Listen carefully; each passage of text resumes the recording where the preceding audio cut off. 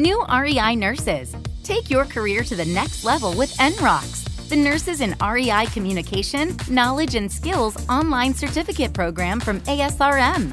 NROCS gives you practical applications you can use immediately and the opportunity to interact with other REI nurses and content experts. Increase your understanding of REI, make new professional connections, and gain confidence in your nursing role. To learn more about NROCS, visit asrm.org/NRCKS.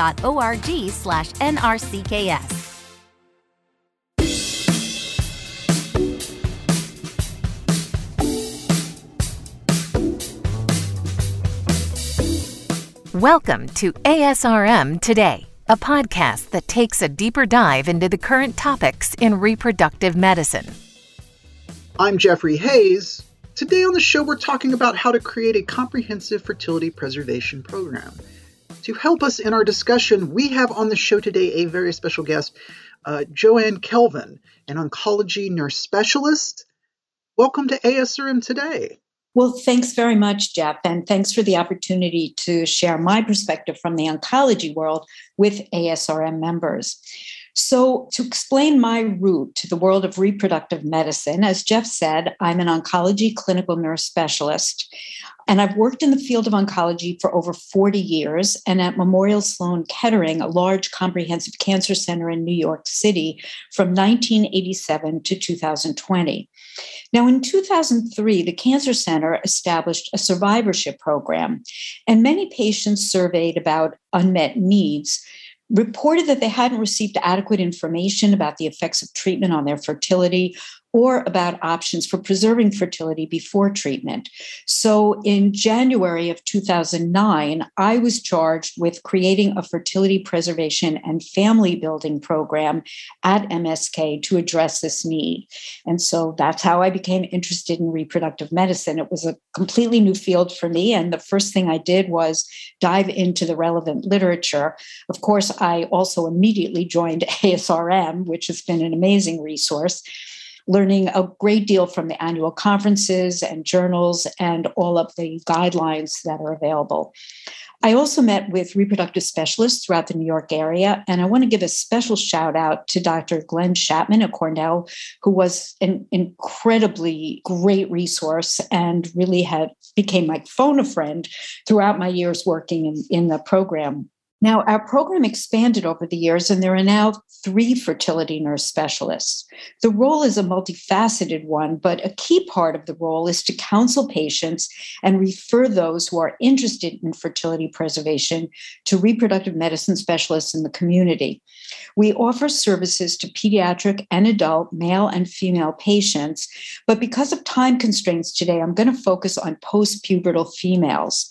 Since the program began in 2009, we've provided over 7,000 consultations to female cancer patients, referring over half of these to a reproductive endocrinologist.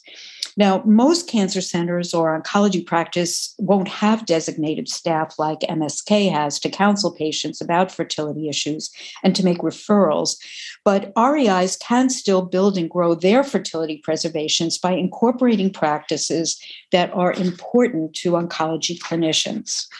So then what are the actual essential elements needed to have such a program? So I think that there's 4 elements that REI should incorporate into fertility preservation practices that they want to build or grow. Clinical expertise, quick and easy access, effective collaborative relationships, and sensitivity to the unique needs of cancer patients.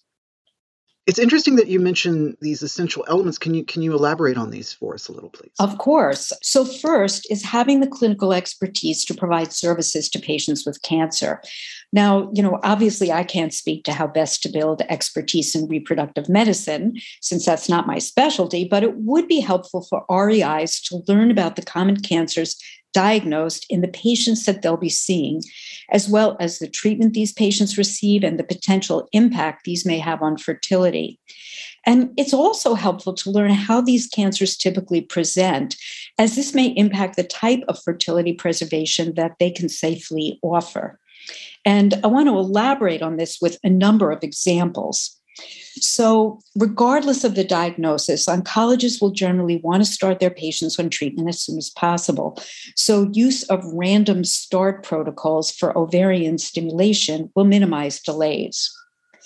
Most adult patients referred will have breast cancer. And if they're estrogen receptor positive, oncologists may be concerned about elevated estrogen levels from ovarian stim, and they may be more comfortable if patients receive a concurrent aromatase inhibitor. In patients with pelvic disease, for example, from a germ cell tumor or a GYN cancer, retrieval may not be feasible without passing through tumor, potentially causing bleeding into the tumor or tracking of cancer cells into normal tissue. In patients with rectal cancer who will be getting pelvic radiation, ovarian transposition will reduce radiation exposure to the ovaries.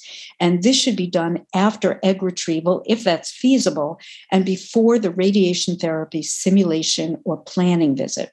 In patients with lymphoma who have disease in the chest, it may not be safe to provide anesthesia for egg retrieval in a non-hospital setting. In patients with hematologic malignancies, blood counts may not be adequate to prevent bleeding or infection from egg retrieval. And if patients have acute leukemia, they generally must start treatment immediately. So ovarian tissue freezing, once they are in remission, would be a safer option than taking the time for egg or embryo freezing before treatment. Now, of course, some fertility centers are not able to offer all these services, but hopefully they can refer patients to another fertility center in the community that can care for patients they're not able to treat. So there's all of these unfortunate types of cancers that clinicians and also patients need to be aware of. What type of resources are there then to help the reproductive medicine specialist learn about these various cancers? So there are some specific resources I can recommend. Up to Date is a great resource if you have access to that. The NCI website is also excellent, and that can be accessed at cancer.gov. You can select the type of cancer and then go to the health professional version of information about the disease and treatments that are generally given. To learn about the potential impact of a specific drug on fertility, and I have to say that except for a number of long-term treatments, there's very limited information about the impact of these drugs on fertility, especially because there's so many new targeted and immunotherapies. But you can go to the prescribing information of the particular drug, and sometimes that's very useful. Now, information on reproductive health is found in sections 5, 8, and 13 of the prescribing information.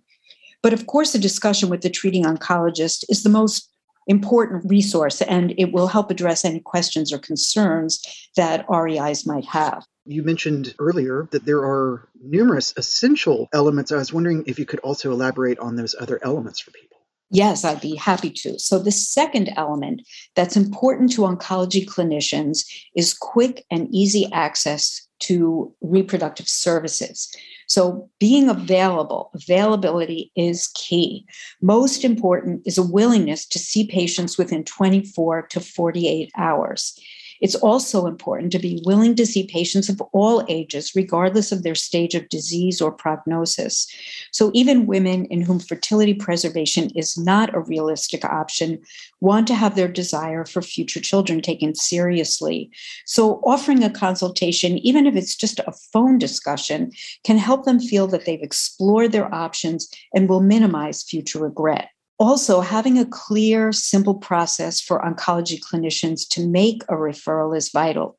So some examples include electronic orders, if that's feasible in your healthcare system, a secure email to a designated fertility preservation email address, or a designated fertility preservation phone number. And having a single point of contact for receiving these referrals is also important. This could be an individual or team within your center who checks for referrals throughout the day, identifies which physician can most quickly see the patient, schedules the appointment with the patient, and follows up with the referring oncology clinician as to when the patient will be seen. Finally, but equally important to ensuring access, is a willingness to provide financial support to these patients, recognizing that newly diagnosed patients have not had time to plan for this unexpected expense. So examples include offering discounted rates, payment plans, access to free medications needed for stimulation, and a period of free storage. The third element to having a successful fertility preservation program is to form effective collaborative relationships with the oncology clinicians from whom you hope to get or increase referrals. Now, REIs might want to identify potential partners within the cancer center or oncology practice who can provide or expand entry into their system. Meeting with groups of nurses and physicians to see how they're currently addressing fertility in their practices will help identify what's working well and what challenges they face in having fertility discussions with their patients and making referrals. And REIs can help overcome these challenges in a number of ways.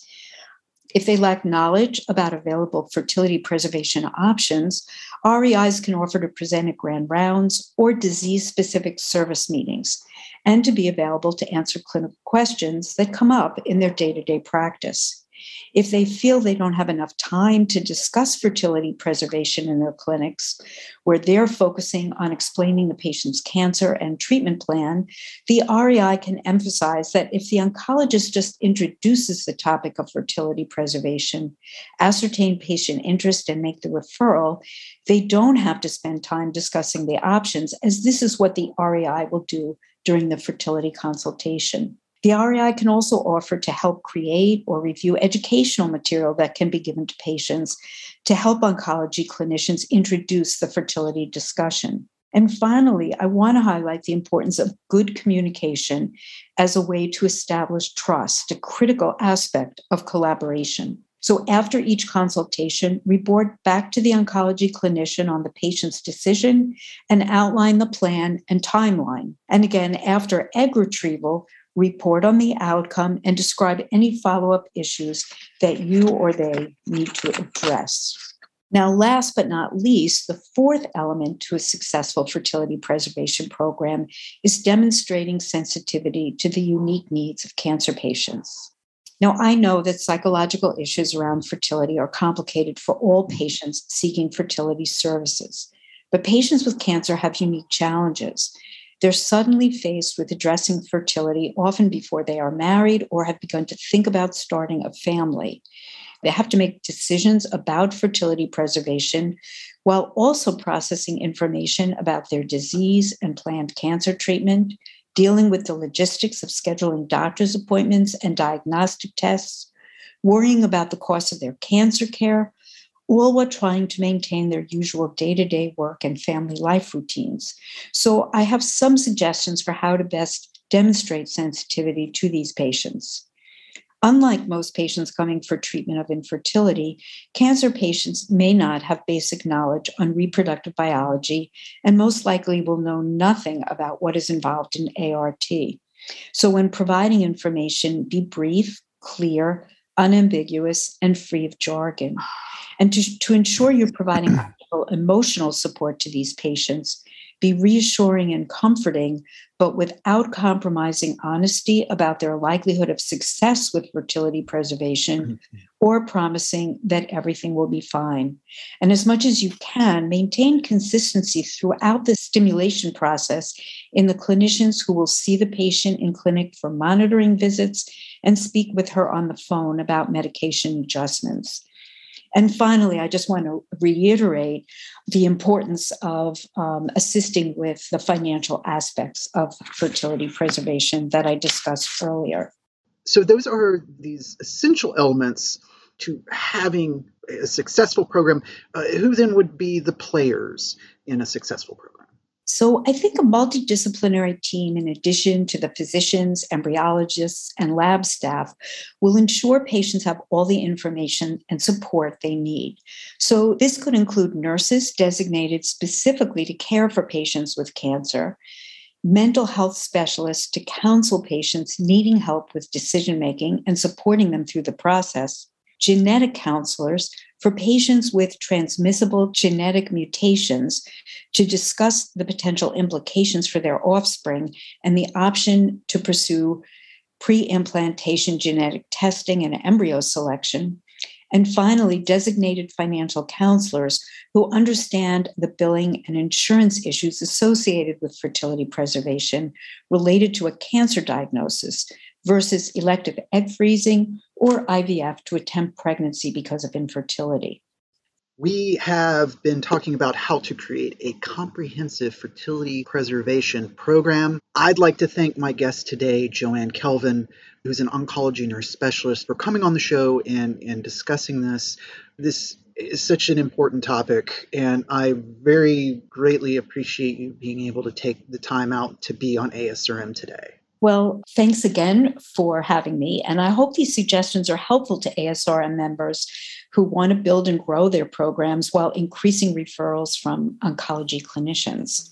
So thank you. Absolutely. I'm Jeffrey Hayes, and until next time, this is ASRM Today.